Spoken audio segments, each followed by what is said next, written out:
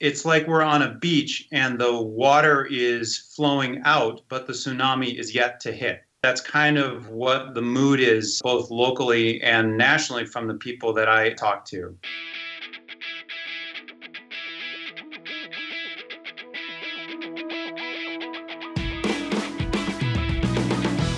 Hey everybody, welcome back to the Vitalist Spark podcast. I'm your host, John Ford, and you, our valued listeners, have spoken through your actions.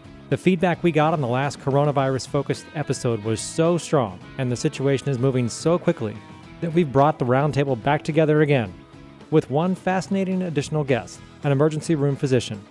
Our task together, to continue to build a data-based, shared understanding of the key things we need to focus on in order to protect the health and well-being of all Arizonans. As with the previous episode, please remember these two things. Number one, most people are saying COVID-19 now, but it's also called the novel coronavirus or new coronavirus because, like the name suggests, this is new unknown territory for all of us. In this episode, unlike 2 weeks ago, however, we can actually start to look at U.S. data. Number two, this episode was recorded at 2 p.m. on March 30th, 2020, literally moments after Governor Ducey issued a stay-at-home executive order. If past weeks are any indication, the data, science, healthcare guidance, and the overall situation on which this conversation was based will quickly evolve. That said, the more knowledge we share and the more we make sense of that rapidly evolving experience, the better. All right, Will and Marcus are back in the studio, and we've got a new guest for you to meet, so let's get to it. It's time to talk about what we can do together to address COVID-19 and its impact on Arizonans' health and well-being. We have three fantastic guests today. We have Mr. Will Humble, formerly from the Arizona Department of Health Services, currently with the Arizona Public Health Association. Will, how are you? Good. Thanks for the invitation. Glad to be here. Thanks for coming back to see us. We appreciate it. Marcus Johnson from Vitalist Health Foundation. How are you, sir? Doing well. Thanks for having me back. And new to the party, we felt would be a great person to talk to about COVID-19, Mr. Nick Vasquez. He is an emergency physician here in Arizona. Nick, how are you? I'm doing great. Thanks for having me on. We're now 2 weeks later. We spent a lot of time in that last episode talking about where the best data in the world was coming from and what it told us. Will, has anything changed? Do we have better data? Do we have more refined CFRs? Do we have better knowledge about age groups? So what we have now is a lot more U.S. data, because 2 weeks ago it was mostly South Korea and other countries because we were just barely getting started here in the U.S. And now there's a lot more data that is being collected. The stuff that I would urge listeners to look for is to go to CDC's what are called morbidity and mortality weekly reports, shorthand MMWRs. And those are the place that you can go. It's on CDC's website to get close to real-time analyses of what's happening nationally, and they often will put together MMWRs about local and more localized issues like the Princess Cruise and that kind of stuff. So I think we're starting to get a lot more information and data about how things are going here in the U.S. We no longer have to extrapolate other countries.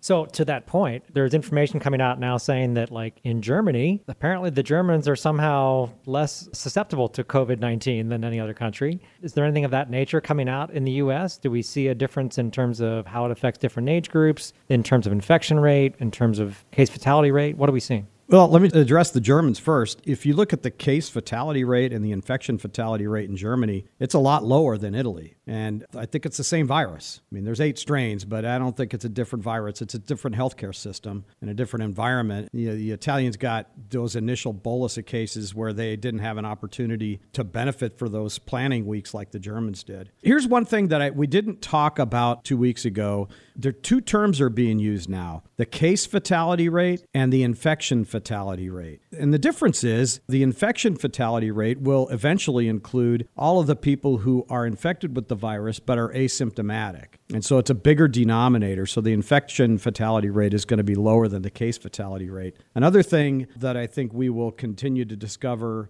over time is that both the case fatality rate and the infection fatality rate will continue to decrease as time goes on, not necessarily because care is being better administered, but because we are identifying more and more people who were either cases or who were infected that we didn't know about. We start putting those people into the denominator and get a different picture of how lethal this virus is. And Same thing happened with H1N1. It was overestimated by a factor of 10 in terms of how lethal it was, and once you look at the data after the fact. The same thing applies in the U.S. as in what we've seen in South Korea and other countries. Elderly folks being at highest risk, which I think, by the way, is a proxy for chronic medical conditions. So it's because you could be 75 and in great shape and on no meds and have no high blood pressure or diabetes. I know a 75-year-old that rides his bike 75 miles a day. So that's a kind of person who's, despite being 75, is still probably not at high risk. But it's those chronic medical conditions that become more likely as we age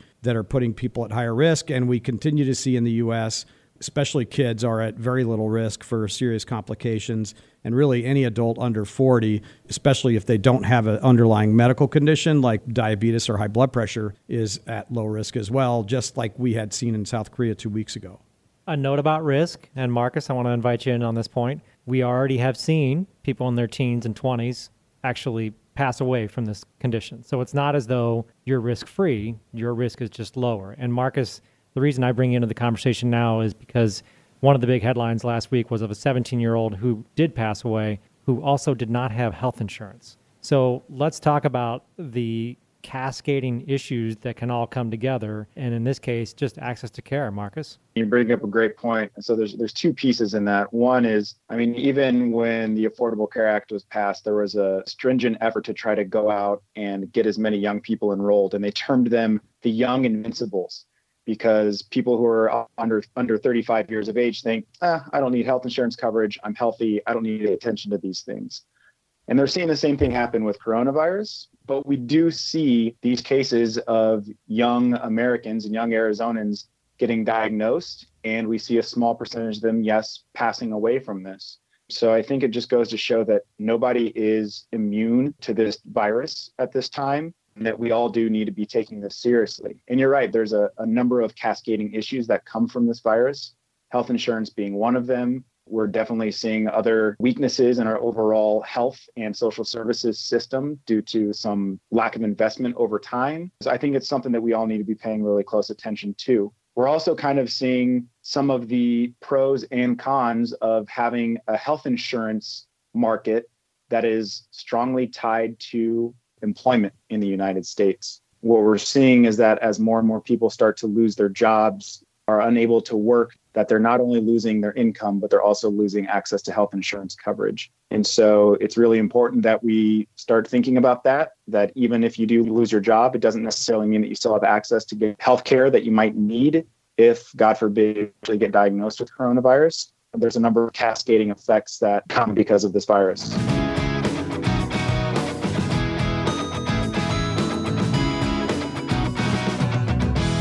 Nick, I contacted you last week when I saw the Twitter thread from Dr. Craig Spencer in New York City talking about basically the incredible challenge of being an emergency room physician in New York City. And I said, I hope this isn't happening to you.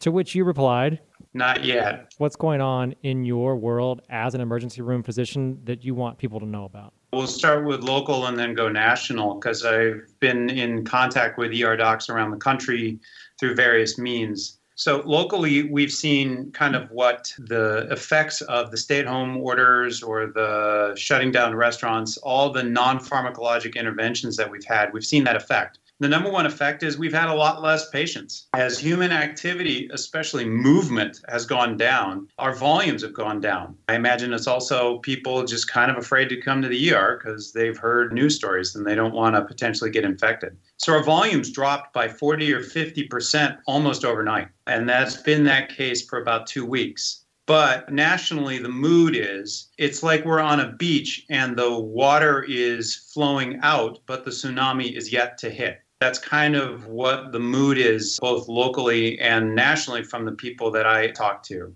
It's hard to get a sense of what's happening around unless you get hearsay. One doctor writes this, one doctor writes that. The sense that I have right now is the hot spots are New Orleans, are Washington, and New York. And come a week or 2 or 3 from now, be a lot of other places like Dallas and Los Angeles, Miami. Those all seem to be kind of on their way. Mostly what that means is instead of a nice smattering of different types of patient, an abdominal pain patient, a fever patient, a cough, a kid with an infection, a trauma, someone with chest pain, that you're going to get basically all coronavirus all the time.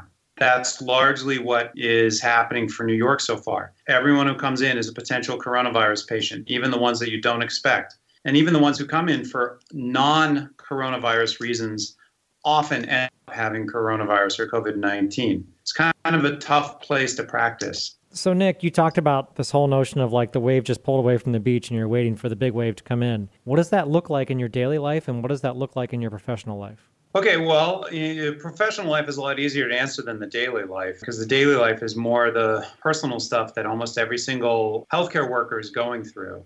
But the professional side is a lot of conversation with various parts of the hospital and other folks in the ER about what are we going to do? How do we preserve PPE? For example, we stopped gowning up for the minor traumas, knowing that we were going to need those gowns, gloves, and masks later. Setting up a tent, getting ready for, mass casualty disasters, getting alternatives to respirators, talking about how we can reuse our respirators, how can I clean them. The most innovative way I've seen so far is that almost every hospital has a blanket warmer, and that blanket warmer is set at about 120 degrees.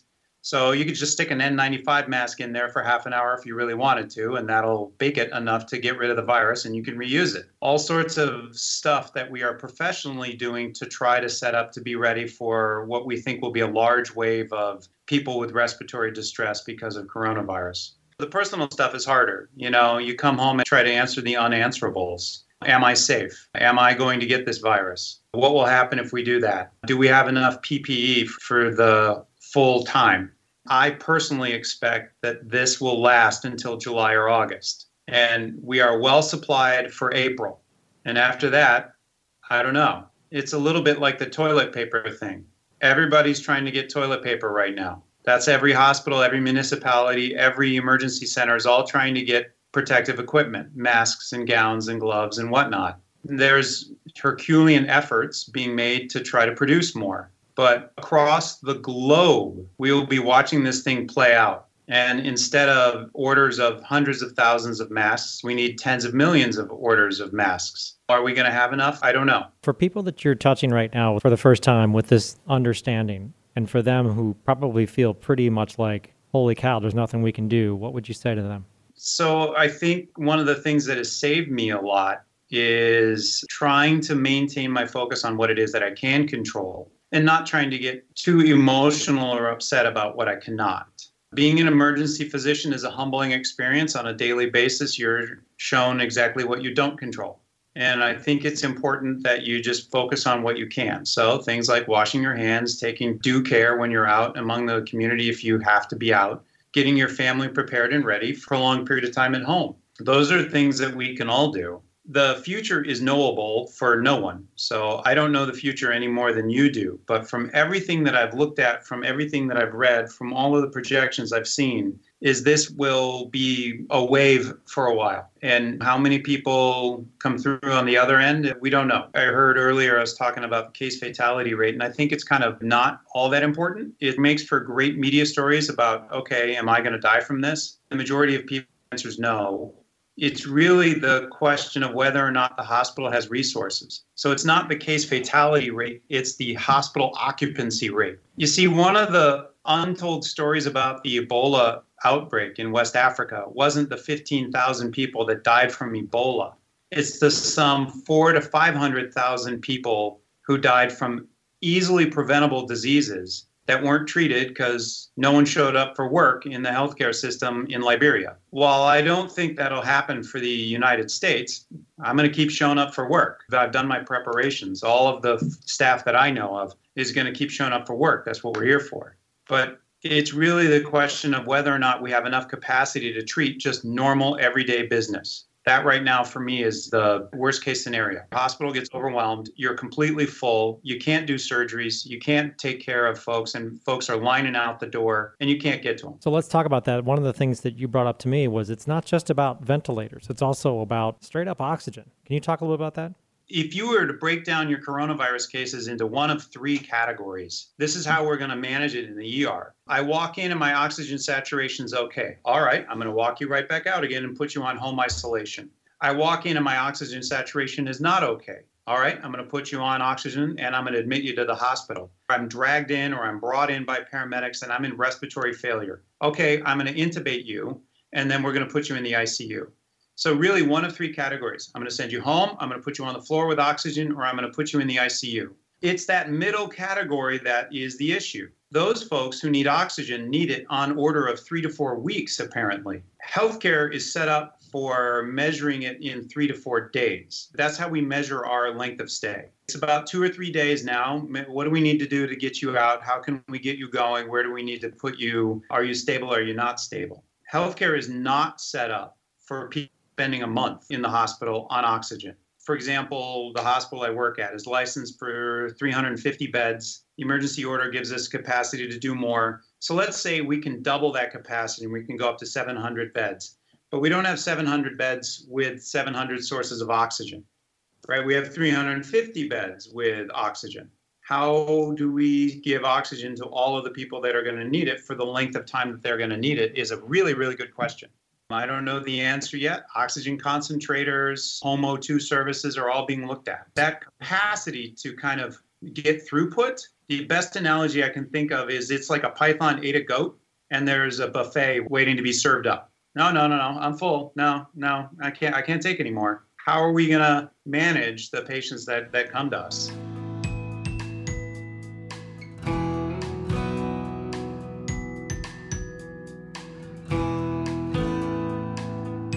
As you were talking, you answered the question I had, which is, what about liquid oxygen at home for those folks that need extended oxygen? And there's a family member who's able to help them with their mask or their nasal cannula. Is that an option, the liquid oxygen at home for some of those middle category patients? Everything will be considered an option. The fact that inertia that the healthcare system has had for the last, 30, 40 years got blown away just by this crisis. And suddenly now we can do telehealth without HIPAA compliance. I think everything will be tried. Anything and everything. Home oxygen concentrators, home O2, but the capacity for that, how many tanks we have. I mean, the shortages that we're kind of having to deal with right now are extensive. Azithromycin on shortage. Medications used to sedate and paralyze people prior to an intubation on shortage. Medications used to sedate people while they're ventilated on shortage. Certain antibiotics on shortage, albuterol inhalers on shortage, on and on and on and on. And this is March. I get to call myself a professional pessimist because I'm supposed to think the worst things. So you're doing a great job. My mind is, okay, what can go wrong? How do we address that? What are we going to do? General public, that can be a little overwhelming, like I'm completely Nancy negative. I'm just trying to make sure that people can and will get the best care that they know how. Not to freak them out, but that somebody needs to be thinking about this stuff. Not just me, but a lot of people are thinking about this. Should what you're thinking about and sharing with us today be informing people's choices about what they do during the day? I sure hope so. Our response to this has been always behind the 8 ball. You know, the old phrase that every army is well prepared for the last war comes to mind, and we are well prepared for the wrong kind of crisis. This is different. This is not the flu. This is not H1N1. This is something different. So the future looks like the past until it doesn't. This time is different. And that's why I think a lot of people are struggling, because our language has been very different. Oh, it's just the flu. Oh, it's something different. Oh, it'll be over by April. Or it's, we're not taking this seriously enough. We've been arguing over a political response. And for me personally, politics right now is just one of those things that we don't have a luxury for. We need to make sure we're prepared and can do the best for all of our folks. So the easiest thing that we can do to prepare to take care of everybody is have everybody stay home. That's not possible for everyone. I don't know how many people remember being a medical student, because I do. And I was freaking poor, and I couldn't go for more than 2 weeks without getting paid again. I always remember that about folks. When we do these stay-at-home orders, when we shut down restaurants, I'm going to borrow a phrase, when we put our economy in a medically induced coma, there are human needs that are going to come out before this thing is over that we're going to have to address. So staying at home is our best bet. But for terms of this podcast, I acknowledge that that's very difficult for some people. So you brought it up, and this happened in the previous 2 weeks since we last sat here. Dr. Rebecca Sonnenschein from the Maricopa County Department of Public Health testified before City of Phoenix City Council. And I think some people were surprised by her testimony, but it speaks directly to what Nick just said, right, Will? Yeah, and we haven't heard that much, and that's why it was about the issue that Rebecca brought up. There was 52 pages of transcript. Newspaper article was 400 words. She talked for a long time, and there was 52 pages. And if you look at the theme that she was discussing, it's that there is more to public health than COVID-19. I think she was urging elected officials to, as you make decisions, to make sure that you're looking at it through the context of the global public health result of your decision and not just the impact that it may or may not have with respect to the spread of COVID-19.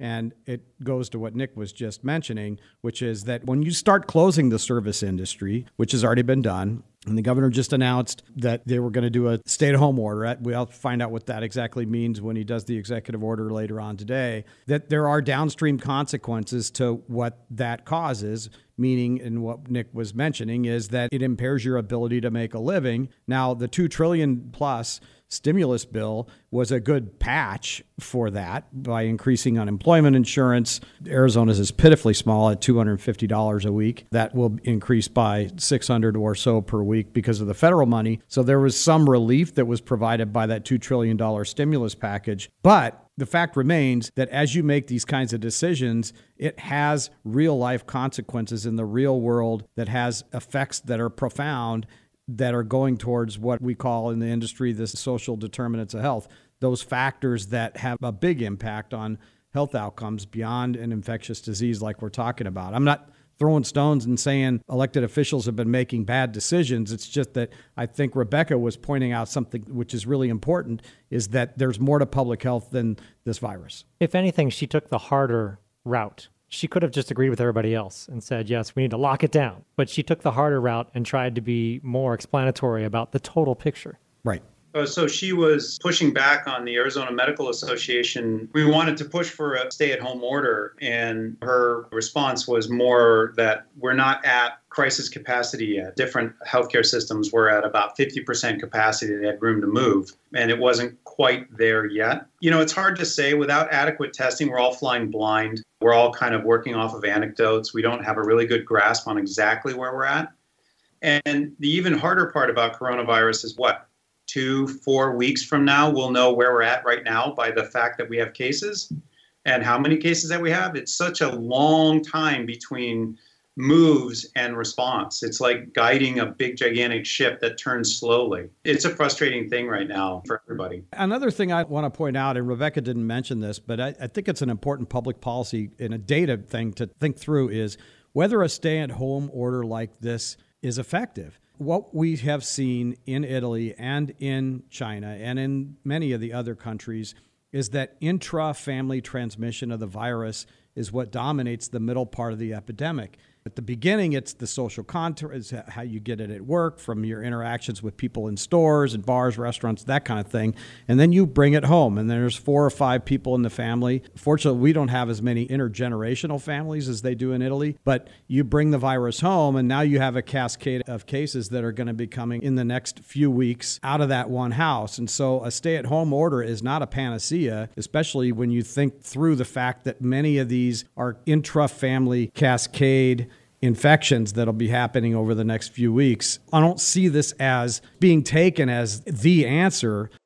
People point to South Korea, and they point to the famous, at least in our world, the famous patient number 31. Patient number 31, because South Korea had testing and had tracing, they could show that patient number 31, who got COVID-19 in South Korea, had been at a club on a Saturday night with 1,200 people in it, that she had gotten a fever, and in between getting the fever, she went to her mega church 2 weeks in a row. They knew that she'd gotten into a car accident and that she had interacted with a dozen people during that car accident. And they were able to go out and get all those folks notified and get them self-quarantined. That was, in fact, early in the process of South Korea's outbreak. What you're saying, Will, is at this point, we're at a different stage. And so social distancing looks different. Yeah, I'm just saying the shelter in place is, I think, being thought of as this magic intervention, and I don't think it is. I mean, we're going to continue to see intra-family transmission of this virus, and there are tremendous real-life consequences to this kind of an intervention in terms of people's ability to make a living. I'm not saying the governor did the wrong thing to do this today. I'm just saying I'm more optimistic that the real answers are with pharmaceutical interventions. Just to bridge on that point, every intervention that we have taken thus far is, as many people are saying, a sledgehammer approach. And that is in part because we do not know exactly where the hotspots are within our state or where they're going to be, in part because we do not have the testing capacity that we need.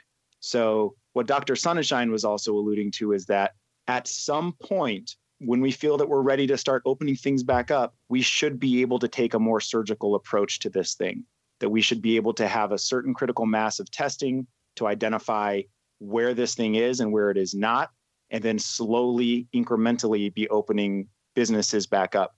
But we just can't do that right now, which I think is why the governor is likely talking about this stay-at-home order, because we cannot be surgical. We do not have precision in understanding what sorts of focused interventions will be effective.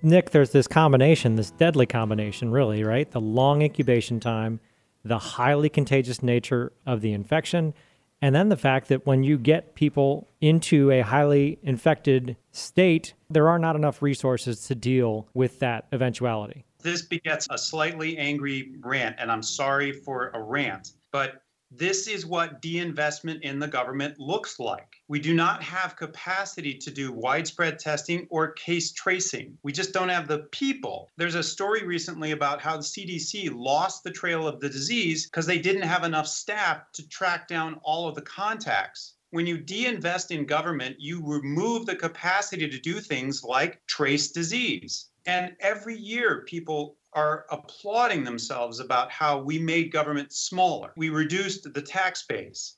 We got rid of this unnecessary office. Well, it's unnecessary in good times and necessary right now. And you can't just make it come back.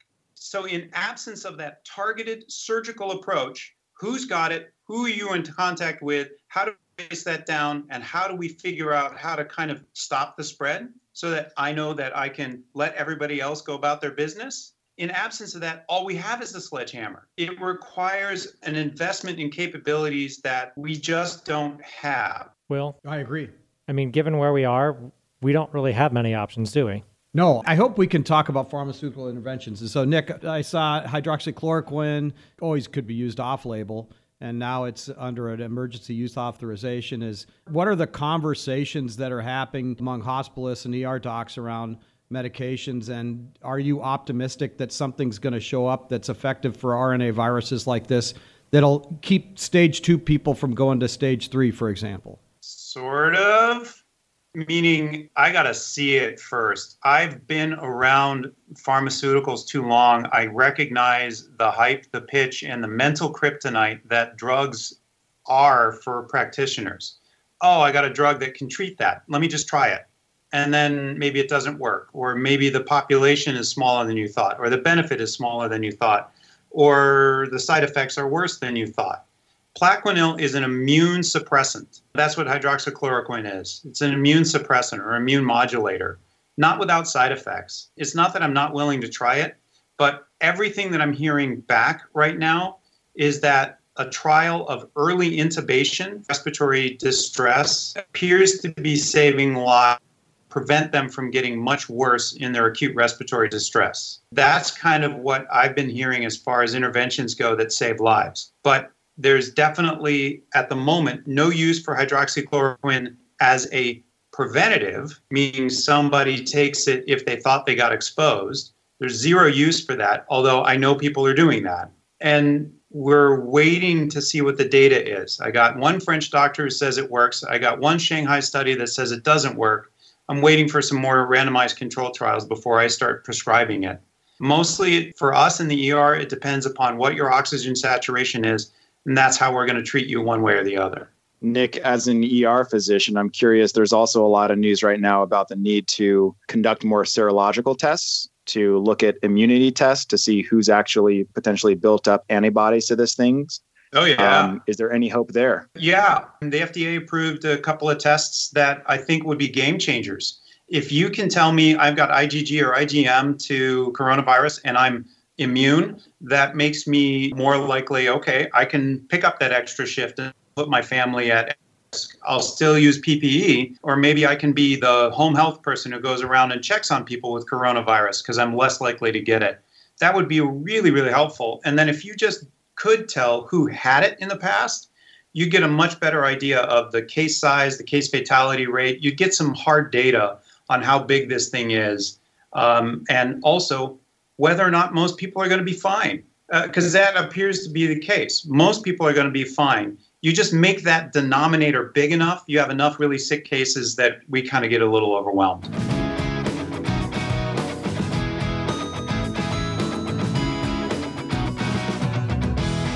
I think it's important too to mention, I know I've had a lot of conversation about the case fatality rate. I know there's a lot of news right now about the models that are out there too. And they range anywhere from 60,000 deaths all the way up to 200,000 deaths or more. To put that into perspective, though, is pretty important. So even at the low end of that spectrum, it's pretty much like on par with diabetes at the low end of the spectrum.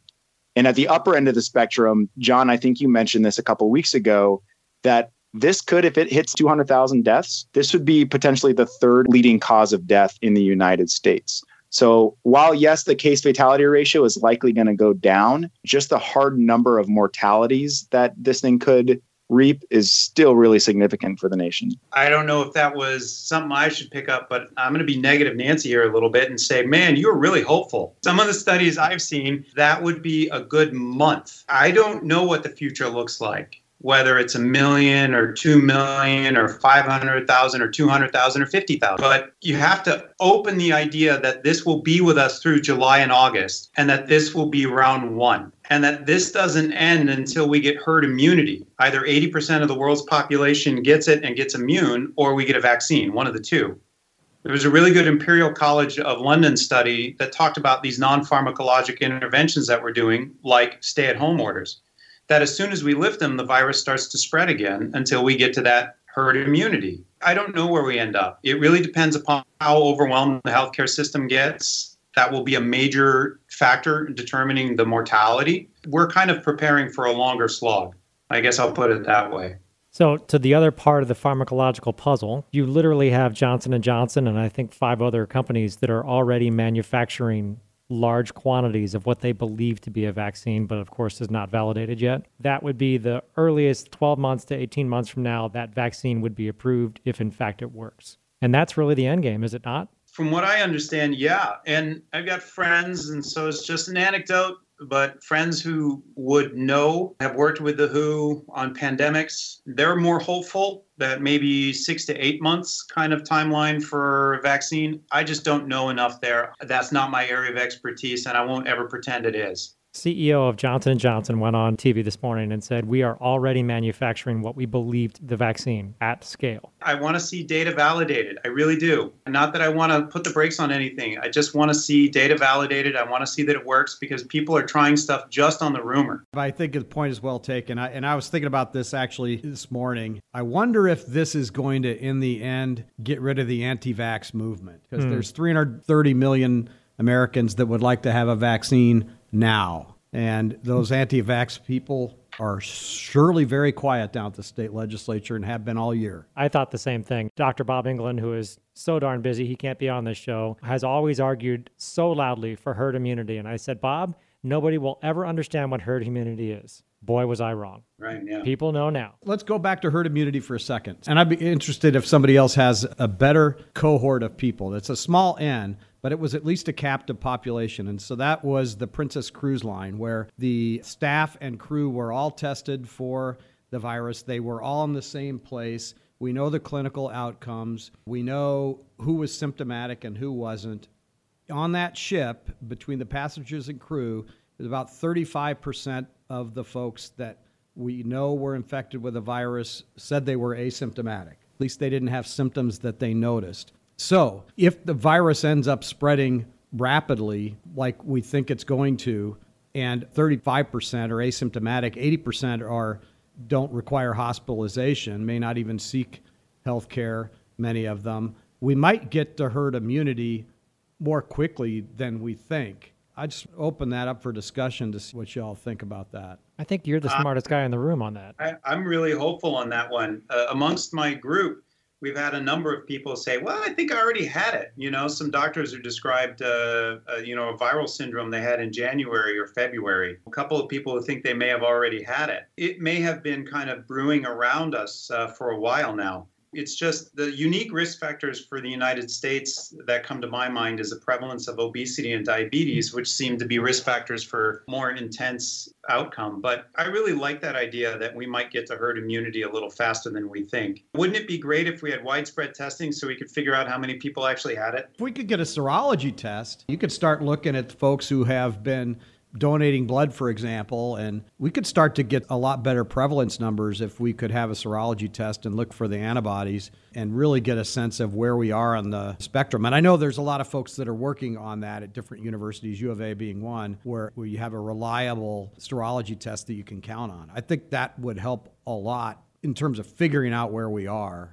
Can anybody speak to the Abbott lab announcement that they're going to make tests that can get a positive in 5 minutes and a negative in 13 minutes, and they're building tens of thousands of them starting today? Heard about it, and that would also be a game changer. I've faced in my clinical practice a number of difficult decisions. I think you might have it. I'm not sure if you have it. Your x-ray looks fine. Your oxygen stat is okay, but you're kind of showing the symptoms. I'd really like to know, so if I knew the folks in your home were at greater risk. Right now, it's like a time warp. I've gone back to a time where I have to intuit what I'm doing. I don't have data, right? I just have to use my medical opinion. I just look at you and I figure out what I think and I pronounce, and therefore that's what it is. That was like 1800, 1900 medicine. In the year 2020, I'd like to use some technology, please. I'd like a little more accuracy or a decision tree or something like that.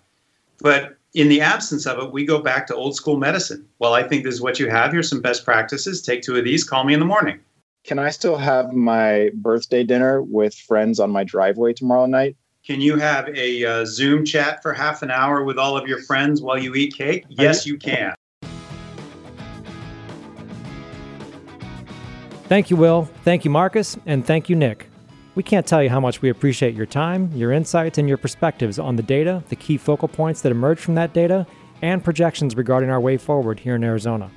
As for what you can do, dear listeners, given where we stand as of today, we still have the chance to practice key behaviors that slow COVID-19 spread, flatten the curve, diminish the strain on our healthcare system, and lower the number of Arizonans who are critically threatened or killed by this pandemic. Let's remember the high points. Wash your hands. You're doing it already, but keep it up. Do not stop. Soap and scrubbing for 20 seconds, whether you sing happy birthday at the top of your lungs or not, can make all the difference. Number 2, stay at home, stay safe. Continue to be smart about social distancing. Number 3, if you detect any symptoms of coronavirus, self-quarantine and quarantine as a household to stop asymptomatic spread. These are the tools we have. Statistical models from around the world agree on all 3 of these points. We ignore them at our own and our community's peril. This is a marathon, not a sprint. We simply need to take care of ourselves and take care how our behavior affects others. Do this for all Arizonans, but especially for those who are less healthy and most threatened by COVID-19. The data coming back from other countries tells us that community health and lives depend on what we do collectively, so let's do them. That's it for this episode. The takeaways from this dialogue belong at the family dinner table as much as they do in your place of business, in city and town halls, and in the domains of health care and public health. So please share this independent episode far and wide. Subscribe to the Vitalist Spark to get notified as soon as new episodes are released, and encourage others to come along with you. In the world of podcasts, you can give us your feedback on iTunes, Google Play Music, or wherever you get your podcasts. You can also give us your input the old-fashioned way. Your corrections, complaints, and compliments are all welcomed by emailing us at feedback@vitalisthealth.org. Finally, remember this. With great responsibility comes great power. We'll see you back on the road to well-being soon.